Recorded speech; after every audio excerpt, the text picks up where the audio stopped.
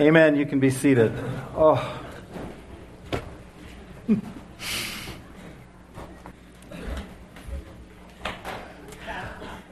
I love worshiping with you guys, my family here. It is hard when the final song before I have to come up makes me cry because then it's hard to talk, but it's all good. In your worship folder is an outline. It has not a whole bunch of verses like last week, but it has some fill-ins and a couple verses that are important. We are in a series where actually this is the last day, the last week of the series. We've been talking for, this is part 7 of a series we're calling What's the Big Deal About Church? And one of the reasons we've asked this question is because it's been on the lips of many of your friends, and it may be on your lips. What's the big deal about church? Maybe you're really connected and you really get it, and you go and you have friends or loved ones or relatives that are just like, what do you do that all the time? What's the big deal? And there are people who yell, oh yeah, I get what a big deal church is, I go all the time. It's like, really? Where do you go? I go to Journey in Our Church. Really? So do I. I've never seen you. Yep, I'm there every single Easter. I think I know why I haven't seen you. But today, this is kind of a disclaimer, a little bit of a warning, I guess, maybe. This is the conclusion today of the series, and some of you might walk away saying, that was a little weird. That's okay. We do weird things here. But if you're a guest, if this is your first time here, you might especially say, well, that was kind of a weird sermon. What you need to do is go to iloveourchurch.com. And on the Sermons tab, it tells you about 3 different ways to get the messages, and you can listen to parts 1 through 6, and that will bring you up to speed so that you'll understand why we said what we said today. So that's kind of what we're doing and where we're going. We're talking about church, but we're not talking about just this church, just this Journey in Our Church. We're talking about what I call the Big C church. The church, as we've looked at for the last 7 weeks, began as a movement. Never was it about buildings or banners or all those weird things. It was always a movement. And 2,000 years ago, thousands of people flooded into the streets of Jerusalem, and the unifying idea was that Jesus was the Christ, the Son of the living God, and he rose from the dead. That was the thing. That was the thing that got them going. And right off the bat, we've talked about this over the last few weeks, they faced opposition and persecution, sometimes horrendous. And as they're going, this brand new baby thing called the church, they go through this incredible persecution, they go through these hard times, they see loved ones hurt and imprisoned and killed, and never once do we find them wondering, where is God? Why does God let bad things happen to good people? We never see them whining about stuff.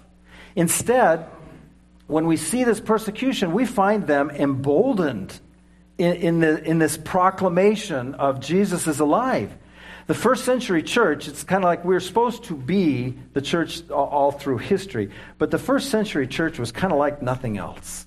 It was certainly like nothing else of that day. Nothing had ever existed like that before. The distinguishing characteristic of that first church was not they had the same kind of building, or they were part of the same denomination, they had the same creed, or they sang the same kind of music. That was not what set anything apart or brought them together. What it was a behavior in that they loved like Jesus loved. They did what Jesus did. And they loved people like Jesus loved people. And we see right from the get-go, slaves and masters and Jews and Gentiles and men and women all gathering to celebrate a resurrected Savior. All peoples from all walks of life, all everything, races, religions, colors, creeds, everything, them coming together around one thing, that Jesus was alive. In some cases, even the people who literally put Jesus to death showed up. The Pharisees showed up, and many of them became believers and followers of Jesus, part of the church. We see Peter, and we remember Peter for many things, but it seems like the one thing we always think of when we think of Peter is the fact that he denied Jesus. Peter was the leader of this new thing called the church. We see James, who is Jesus' brother. He came late.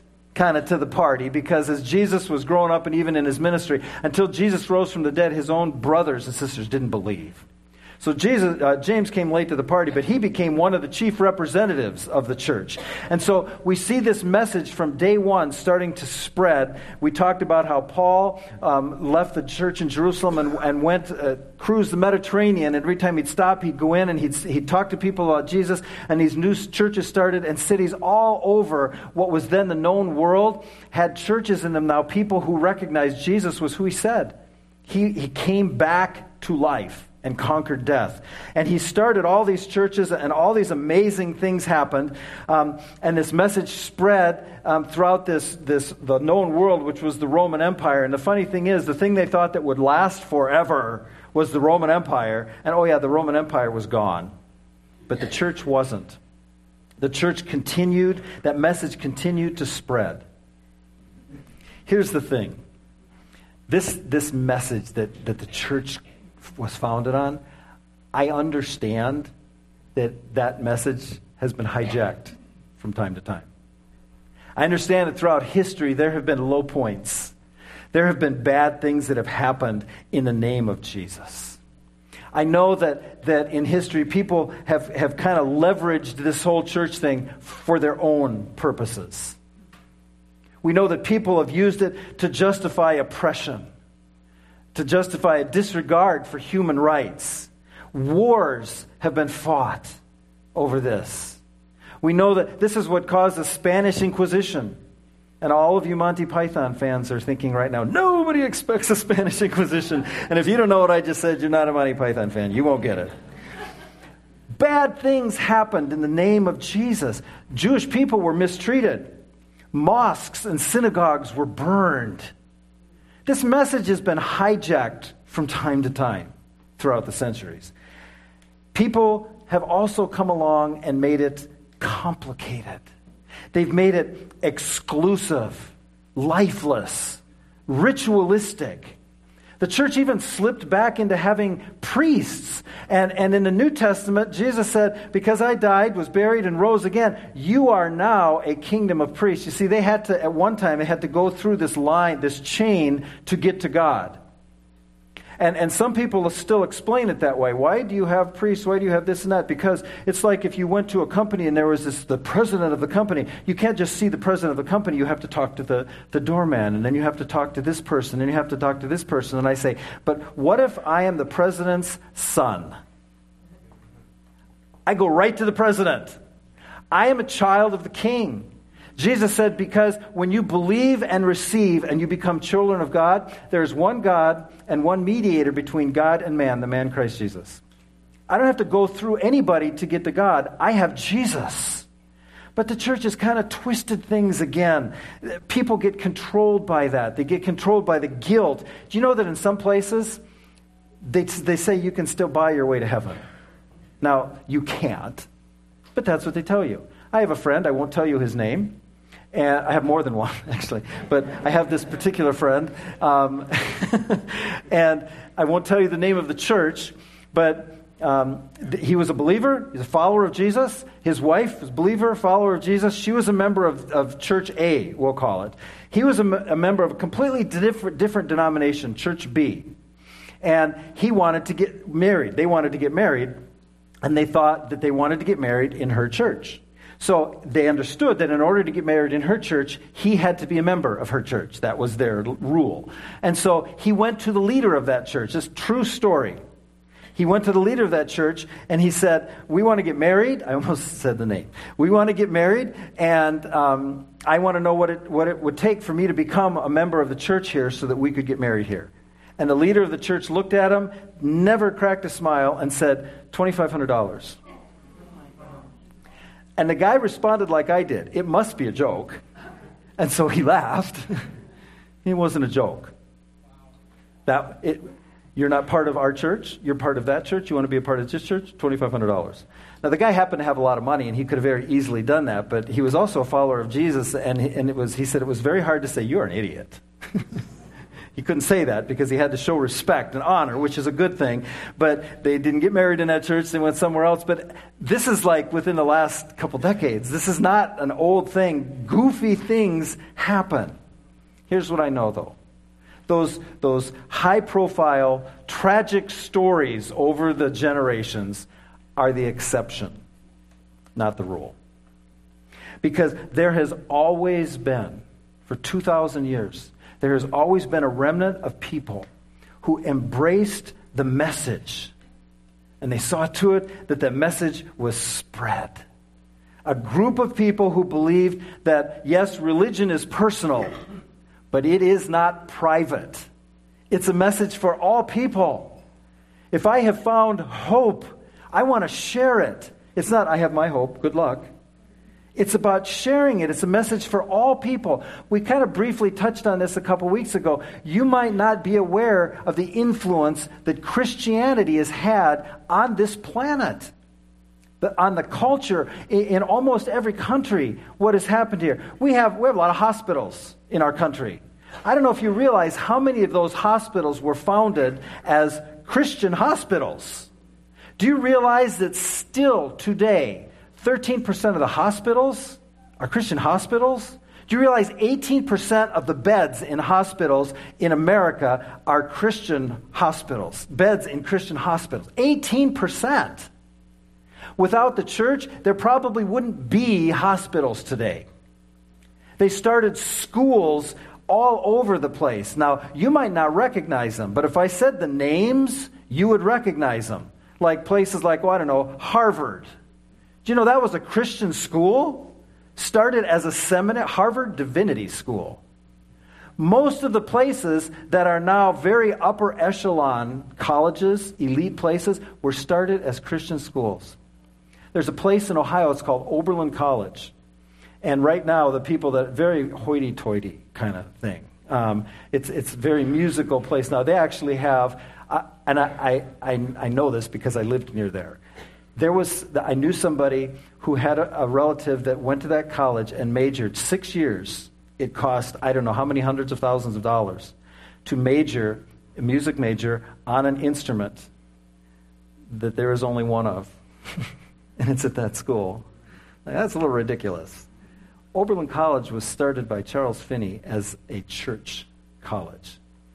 And one of the archways in their center grounds, the big archway, has a thing that through these gates pass the missionaries who will change the world for Jesus or something like that. And it's like, yeah, it's not happening anymore. But that's how they started. Many, if not most, of those schools were started because of the influence of Christianity. Do you know millions of people have been and are being fed and clothed and housed because of Christianity? Because of the name of Jesus. Billions of dollars, and whatever country, euros and marks and yen or whatever, billions have been given in the name of Jesus to begin churches, to begin things in those countries, to build things in those countries that change things for the good. You realize, although we still fight it on a different front now, one of the biggest atrocities in what I still consider recent history, slavery. Slavery was abolished in England because of Christianity, and that fueled abolitionists in this country. It was because of Jesus that happened. Missionaries have traveled around the world. They have risked their lives to take this message to the world. Now, it's our turn. It's our generation's turn. More specifically, it's our church's turn. From the very beginning, Journey North Church, over the last 11 years, we have been about not making it difficult for those who are turning to God. Not making it hard for those who are coming back to Him. This was a church that unchurched people would love to attend. That's been woven into the DNA of this place. That's who we are. It's about, you saw the sign when you came in. It said, welcome home. It's been about welcoming people home. That's what this church has been about since the very beginning. It's also been about capturing the hearts of a generation of kids and students the uninterested. And from the very beginning, you may or may not realize this, we have been criticized. You know who we've been criticized by? Church people. But here's what we realized and continue to realize. To reach people nobody else is reaching, you have to do things nobody else is doing. So we took some risks. We tried some things. Some of them were incredible successes. Some of them not so much. That's why everything we do here, we start off by calling it, this is not a new program. This is an experiment. Because sometimes experiments don't work. And if it doesn't work, it's not a failure. If it doesn't work, it's, let's not do it that way again. But we've tried many, many different things. Some of them really, really worked, and some of them really, really didn't. But here's what I know. We had to abandon conventional wisdom, conventional church wisdom, in order to do what we've done for the last 10 years. And I don't know how to say this, at the leadership position, it's exhausting. It's church is messy. It's hard. And I know that at one point what was really odd and unusual is becoming more normal, partly because we're doing it and God's blessing it and it's working and it's becoming more normal. But here's what happens. I get tired. And sometimes when I'm tired, I think, and I don't say this out loud, sometimes I think, we've done our part. Can we just coast? I see places that appear to be doing good, and they're coasting, and it's so freaking easy. It's like, I could do that with my hand tied behind my back. And I think that, but you know what? I never pray that.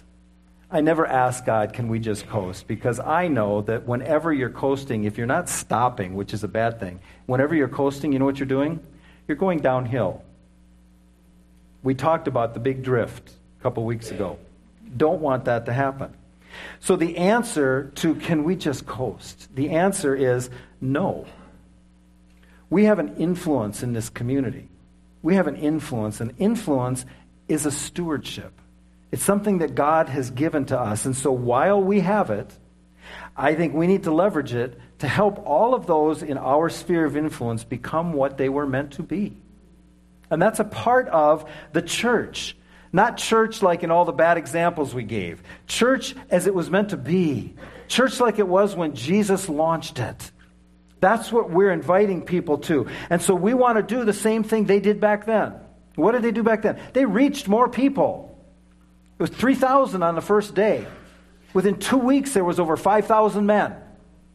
It grew fast. They want to reach more people. We want to reach people. Why?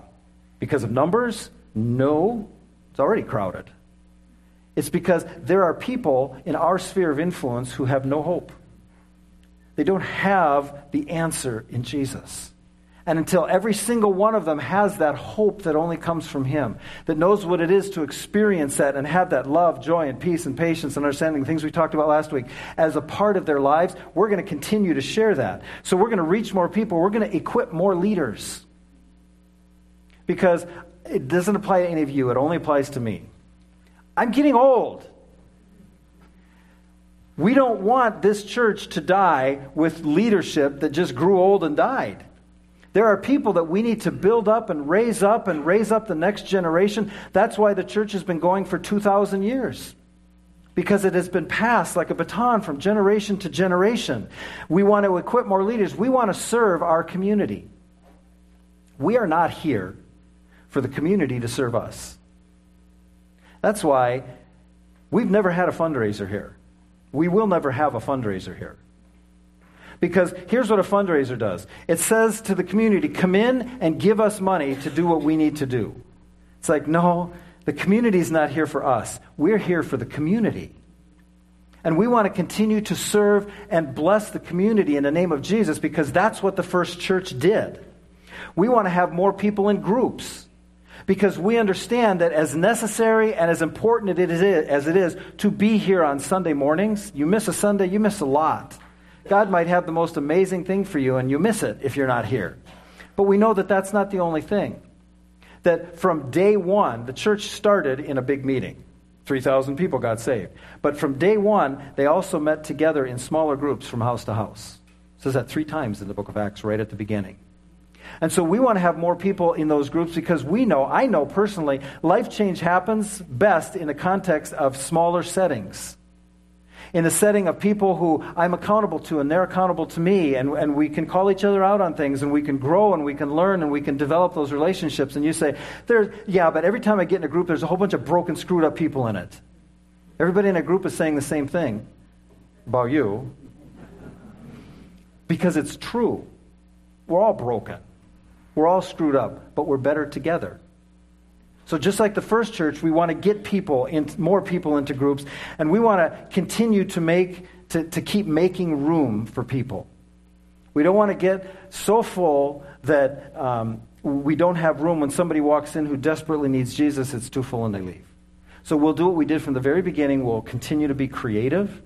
And when it comes time for a change to happen and we think we can't do any of this, God shows up and everything happens. He's done that in this building. He's done that in all the other places we met. He's done that in this building. He's done that in the kids' room down at the end. He did that in the foyer down here, and we all laughed because the school is moving out of Vision here. And somebody said, you're going to take that over too? And it's like, no, I saw how much they're asking for it. We won't be taking that over. But then we laughed and said, what we wanted to do is tell him, but we're not sure how long it will be before he'd come to us and say, we're just going to give it to you because that's what God does. So we will be creative because we want to keep making room for people. And so we don't want to step ahead of God, but we want to just, whatever you say, God, that's what we'll do. Because there are way too many people in this community who desperately need Jesus. And as I say that, it would be way too easy for you to sit back there and think about that as my thing, as my vision. This is not a me thing. This is a we thing. That's how this works. You see, you have a part. That's why the church has continued for 2,000 years, because the people who said, I'm a part of this movement, had a part. So on your outline, there are 4 different things. There's a whole bunch of different things, but I'm just going to do 4 today because they correlate exactly to what the first church did. They correlate to what we need to do. And these things are your part. If you're a follower of Jesus, if you have said, yep, I'm in, I'm part of the church, this is what it's about. Here's the first thing. Be bold. It's all about boldness. Be bold with your invitations. And let me explain that a little bit. One of the things we say here is invest and invite. Invest and invite. Invest and invite. What that means is you have a sphere of influence with people that I don't. And I have a sphere of influence with people that you don't. And so we invest in that sphere of influence. We invest in those people that need Jesus. We do things with them. We do things for them. We have our group of people who are followers of Jesus, who are Christians, but if that's all we ever hang with, we're missing the boat. We also have people that need hope, that need love, that need God's grace, and we are going to continually pour into them and invest in them. And then when the time is there, we invite. And that invitation can be a number of different things. It can be as simple as inviting them to church. It could be, and you've laid the groundwork because you've lived Jesus for them. They know you're not perfect, but they know you now have hope. And you can invite them. It might be an invitation to church. It might be an invitation to your small group. It might be an invitation to a Christian concert that you go to. It might be an invitation to, you realize that my hope is in Jesus, and here's what the Bible says. Here's how you can come to know that Jesus. It might be that personal invitation for them. But when we invest in people who don't know Jesus yet, that ensures that we continue to see our church through the lens of people who are disconnected. And that's very important. We talked about it in week 5. It was like my favorite week. We talked about the big drift and how you come to Jesus, you get saved, everything gets good. And just like the first church, the tendency is to drift from an outsider focus to an insider focus, because that's the way it works. And all of a sudden, people start thinking about themselves. And Journey North Church is not about thinking about ourselves and about being insider-focused. It's about being outsider-focused, like the first church was, and reaching people for Jesus. So we need to continue to see through that lens. And the way we do that is investing in people's lives who need hope. And you can't fully appreciate what we are doing here until you experience that through their eyes. When you experience church through church people eyes, here's what happens. The music's too loud. It's too soft. It's too fast. It's too slow. It's too cold. It's too hot in here. And there's 1,000 different complaints because it's about us.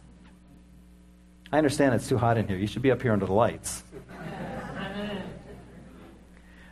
But we can't really appreciate what Journey North Church does as a church until we experience things through people's eyes who aren't church people, who are outsiders, who need Jesus. People who we're investing our lives in. So the first thing you do is to be bold with your invitations. The second thing you do is to be bold with your volunteering. With your volunteering. That means you're a part of the mission of the church. It's not I'm just an attender anymore.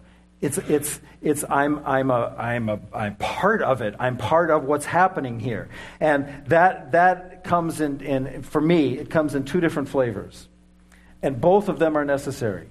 One is you serve in an area of, we call it your shape, your giftedness. It's your spiritual heart, your spiritual heart, gifts, abilities, personality, experience. You serve in those areas because when you do, it's like, yes, that's what I'm wired for. I'm using my spiritual gifts. I'm using the heart that God gave me. I'm using all of those things that God used to shape me, and I love this. That's one area that you need to serve in. The other area that you need to serve in is just areas that you need to serve in. There's lists of spiritual gifts in the Bible. There's a number of them. They're not all inclusive because each list is a little bit different. Do you know I've read through those lists 1,000 times. I have never once seen on the list the spiritual gift of cleaning toilets. But you realize that's relatively important? In fact, it's probably more important than some of the upfront things. There are things that are done that you don't have to have a spiritual gift to do those things. You just have to be a servant. And so we say serve in the area of your shape. Serve in the area of whatever is necessary. Jesus set that example. He came in and his disciples were there. They had been walking outside in the dust and the dirt and their feet were all icky from it with their sandals. Jesus came in, took their shoes off, and washed their feet. You know why he did that? Do you think he had the spiritual gift of washing feet? I don't think so. You know what I think he had? A servant's heart. And he showed us the Lord of the universe can step down and serve. That's what we do.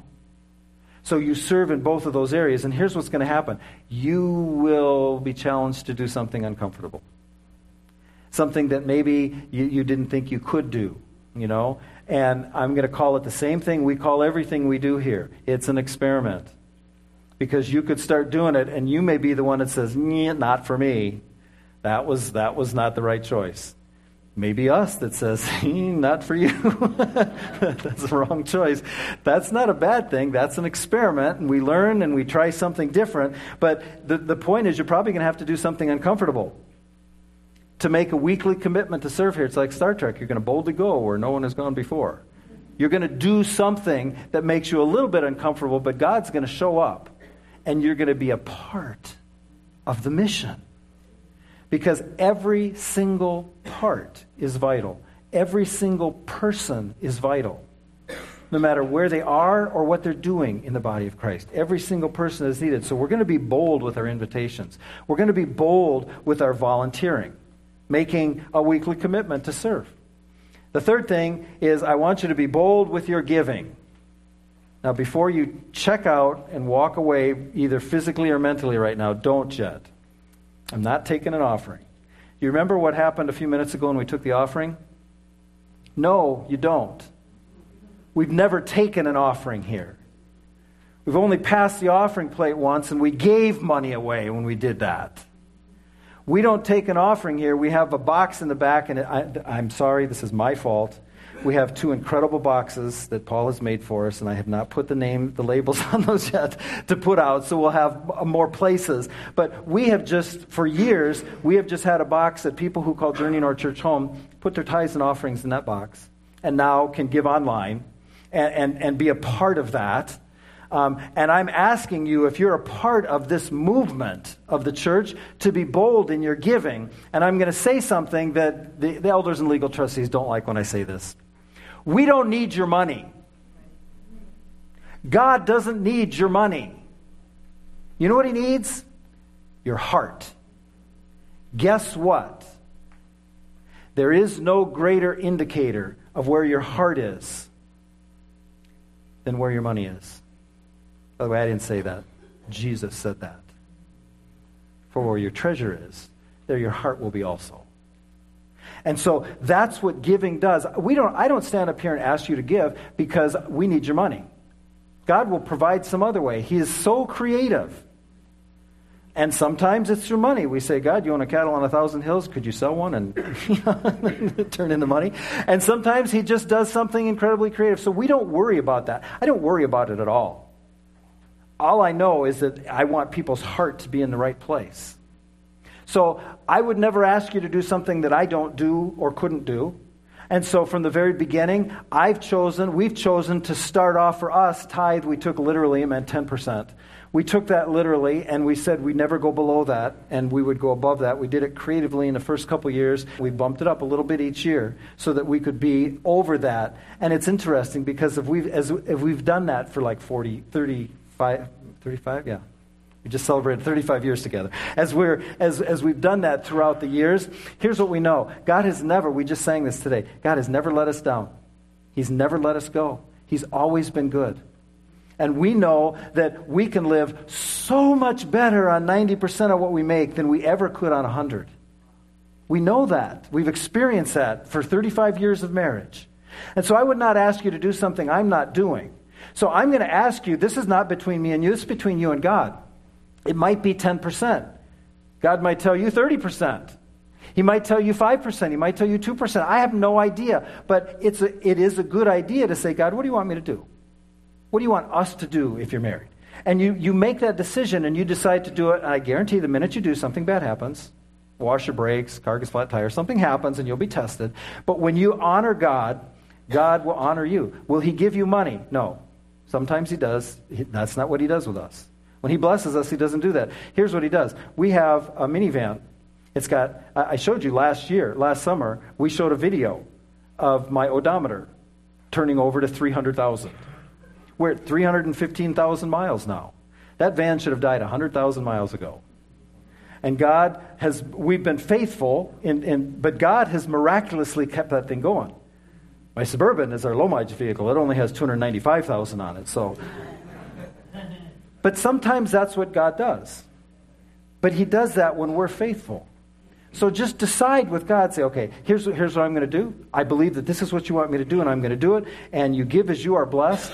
That's why we don't take offerings here. That's why we don't do fundraisers here.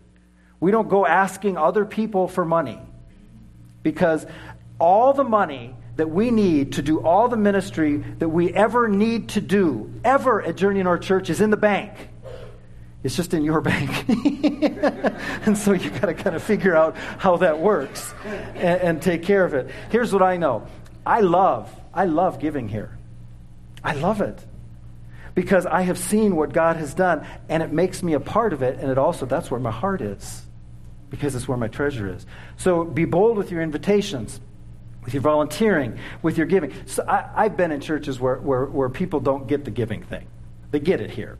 But I've been in churches where they don't give it. And there's people who, a big family, they got a bunch of kids, and their kids are in the nursery and the kids program, and they're out here, and the offering plate would come by in that church, and they drop their $10 in. And it was everything I could do not to say, as they were like, I'm putting my $10 in, say, you freaking kidding me? That didn't pay for the crackers your kid ate last week.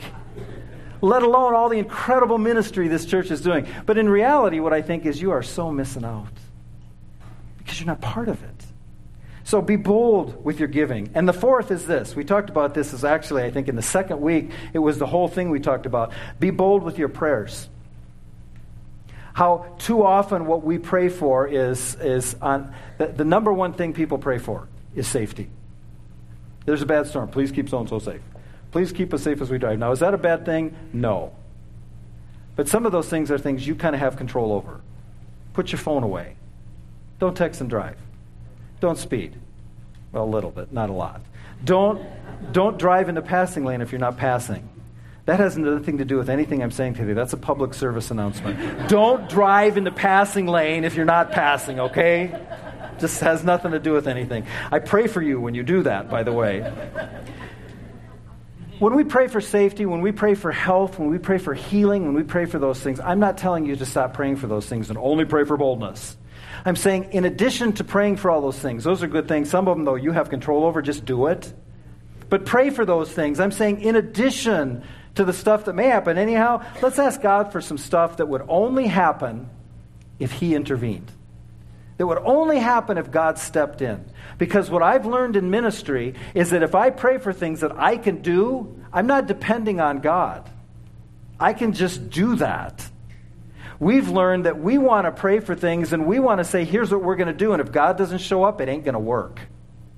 We're stepping out in faith and doing this. And so I want you to be bold in your prayers and ask stuff from God that would only work if He showed up. Like, for instance, pray for that guy at your work that you can't imagine ever darkening the door of a church. And pray for him every day. Don't beat him over the head with a Bible. Don't tell him he's bad. Don't tell him he's going to hell. Don't tell him he needs to repent. Just love him and pray for him. And keep doing that every day. And you say, that's never going to happen. That's the point, because we're praying for things that only God can do. So let's be bold in our prayers. Pray that God would move people to give for kingdom purposes in a generous, sacrificial way, that we would see incredible benefits for the kingdom. Pray for that. Pray for what we talked about before, a couple weeks ago, the billions and billions of dollars that are in poorly run assets of church buildings, ginormous things that have nobody going there, that they're just soaking up the resources. Pray that those would get into the hands of church leaders who have a vision from God and can use it to make a difference. It's like the church I told you about that I was a youth pastor at downtown. It used to be Central Free Church. It's now Hope Church. It's a block or two from the new stadium. You can go see it. It's a really cool old red building. Instead of now 75 people gathering there and trying to keep the lights on and trying to keep something happening, they bought the gigantic building next to them, and there are thousands of people who have come to Jesus because of that. Or they could have sat on that property and had nothing good happen. Pray that those get into the hands of people who can make a difference. Because you see, the church began, we started this whole series with how the church began, the birth of the church in Acts chapter 2. We walked through some of the highlights based on Acts is not A-X, like Acts. It's A-C-T-S, Acts. I don't know how you pronounce that so that you get it. And most Bibles say it's the Acts of the Apostles, and it's not. It's the Acts of the Holy Spirit. It's here's what the Spirit did to begin the church. Here was the first few, decades of the church. It was a history book of the church. I want to share with you how the book ends.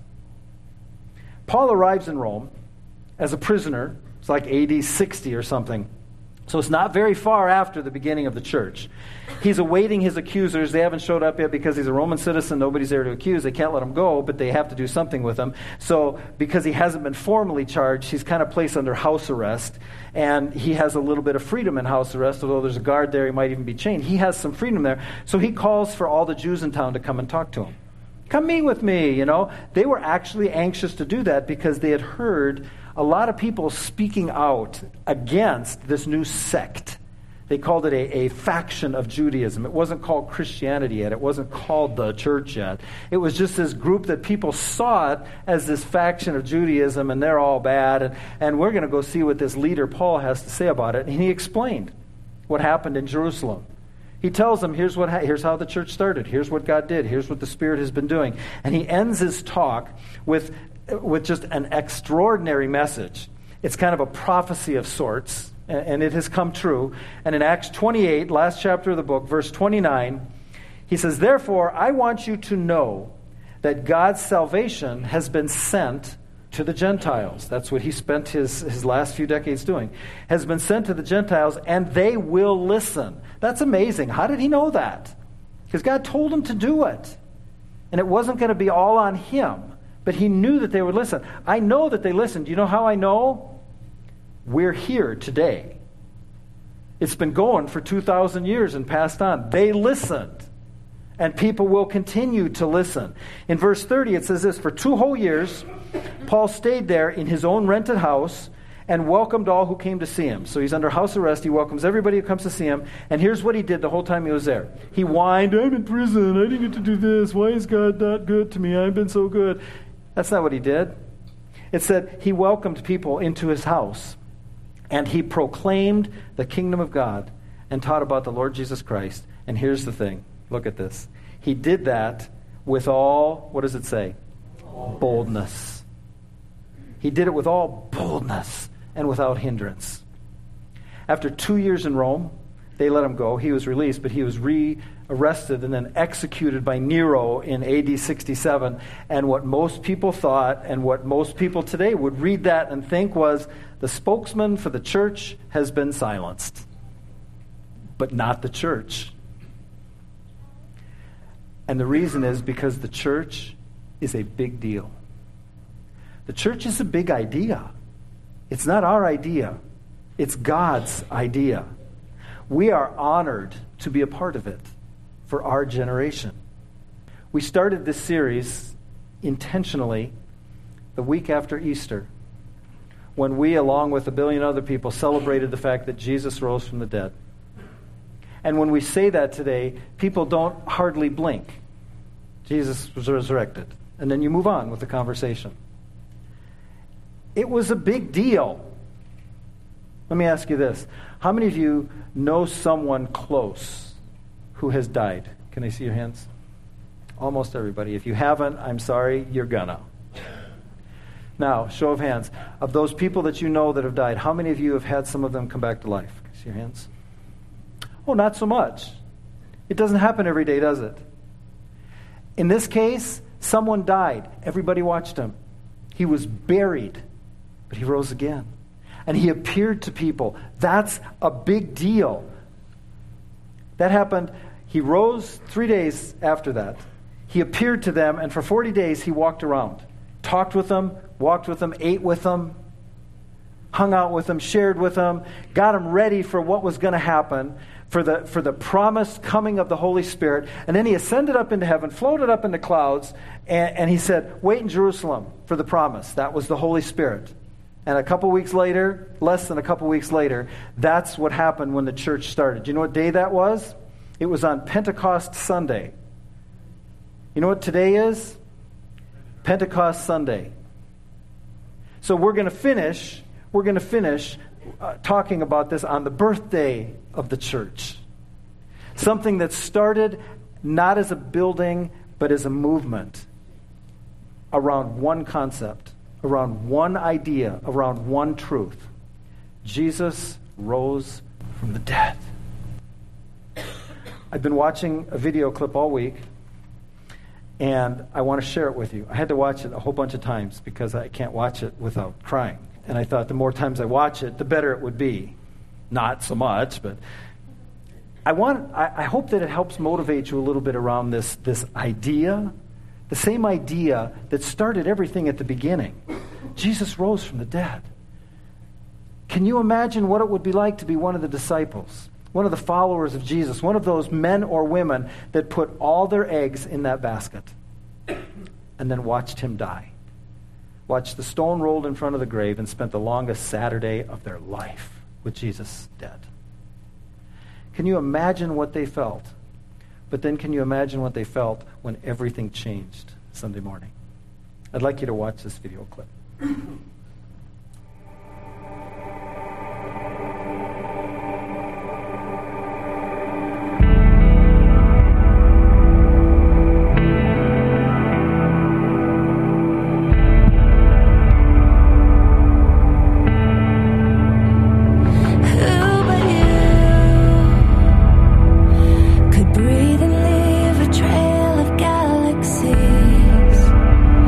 And dream of me.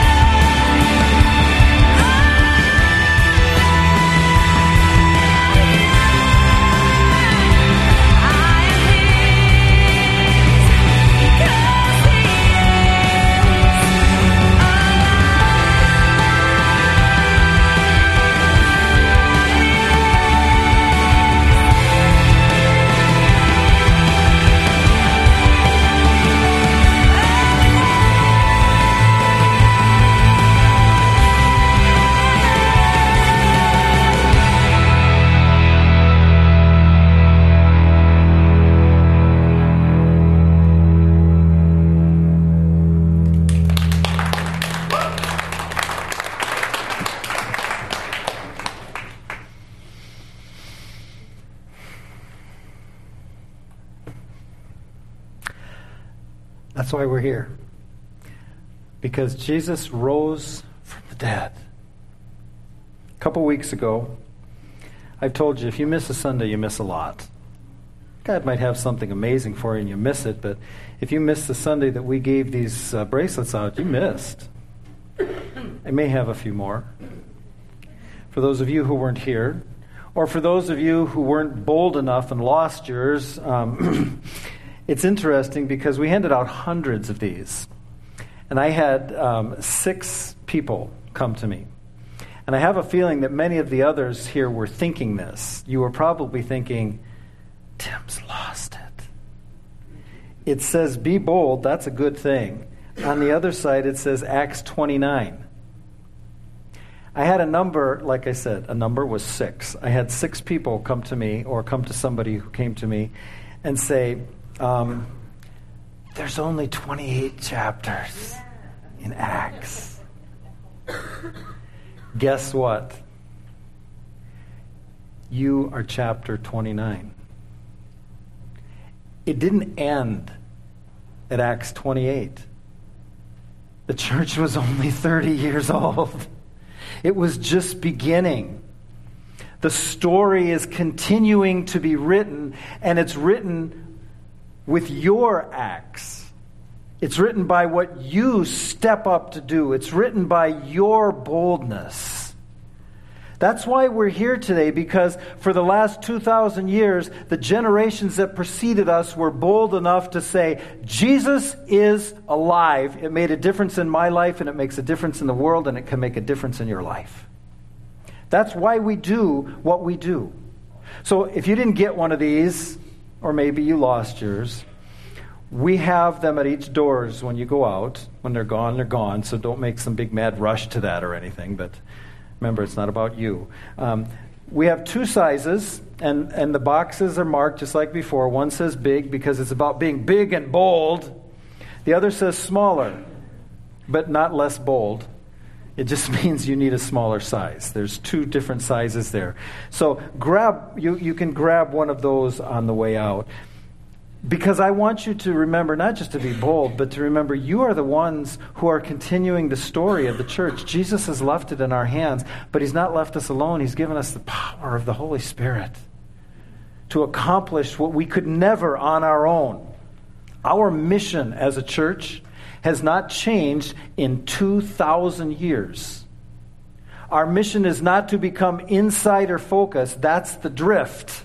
That's not our mission. Our mission is the Great Commission and the Great Commandment, to be outsider focused. Maybe you're a church person and you haven't gotten that yet, and it's time to step up to the plate. Maybe you're still investigating all this, and you thought church was about buildings, and you thought church was about rules and regulations and rituals. It's about a relationship with that Jesus that rose from the dead. That's what it's about. And if you don't know him, you can come to know him, and it's as simple as saying, I believe what you did was for me. You died for me. You were buried, but 3 days later you rose again. Everybody saw it. Do you know that is the most investigated fact in the history of the world? And all you have to do is believe it, and your life will change forever. You have the power of the Spirit. Will it be easy? No. It will be harder. How's that for a sell? But you'll have the Spirit, and you'll have a forever family to help you with it. I'd like you to bow your heads as we pray.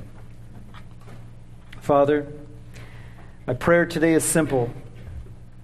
For those who don't know you, my prayer is that today they would recognize that church is not an institution, that church is not an organization. It's an organism. It's a movement that was fueled by the fact that Jesus rose from the dead. We thank you, Father, for that. I thank you for that. I thank you that because of that, I could meet with you this morning. I could talk with you this morning because you're alive. Father, my prayer is that you would help us to continue to be about not making it difficult for those who are turning to God.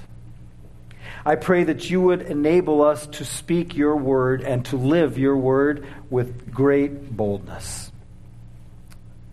We love you. And it's in Jesus' name we pray. Amen. Please stand for the closing song.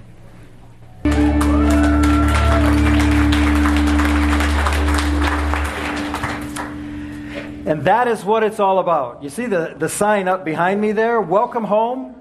Journey North Church has been saying welcome home for into our 11th year now. Here's the thing you need to know, though. Journey North Church, we want to make this feel like home. We want to make it feel like you're coming home and you say, this is it, this is my home. But here's the thing. Journey North Church is not your final home. For me, you know what home is? Home is safe in the arms of Jesus. Amen. That's home. Final home, ultimate home is heaven, but heaven is heaven because Jesus will be there. The risen Savior that started the church, that's home. That's welcome home. We also say here, Journey North Church is helping people find true north on their journey called life. True north is not Journey North Church. True north is Jesus. And we are helping point people, walking arm in arm with people to Jesus. Because that's the answer. Go put up the last. This is the last time you'll see this. What's the big deal about church? I don't know how many of you noticed this, but when you look at that picture, what's the big deal about church? What's highlighted? You are. Here's the thing about church. First, you're the target. In a good way. You're the target of love. Once you've been captured by that love, you are now the bringer of love. There is no phase where you just get to sit and soak and sour. Because found people find people. And if you're not interested in finding people, you haven't been found yet. First you're the target, then you're the bringer of love. I feel like I'm one of the Blues Brothers. We're on a mission from God. Should have my sunglasses on. We're on a mission from God. We are a part of this incredible history that is a church, and it's our turn. What are we going to pass on? Let's pray. Father, I ask that, like the first church, that you would help us to be bold. For us here, help us to be bold with our invitations, with our volunteering, with our giving. Help us to be bold with our prayers. And help us to continue to be about not making it difficult for those who are turning to God. And enable us to speak and live your word with great boldness. We love you. And it's in Jesus' name we pray. Amen. Don't go anywhere. Don't play the music yet. Stop right there. Don't forget your bracelet. And if you weren't here last week, the baby bought a fundraiser. You said, well, we don't do fundraisers. This isn't for us. It's for the Pregnancy Resource Center. Between Mother's Day and Father's Day, you grab one of these, you take it home, you fill it up with change, bills, checks, gold bullion, whatever you have, and then bring it back on Father's Day. Last year, they thought we were going to take a few dozen, and I said, no, we need 240. We set a record for how much money was collected. It was not enough. We need to blow that out of the water. There's only a few of these left, some at each door. Grab one, bring it back full on Father's Day. I love you.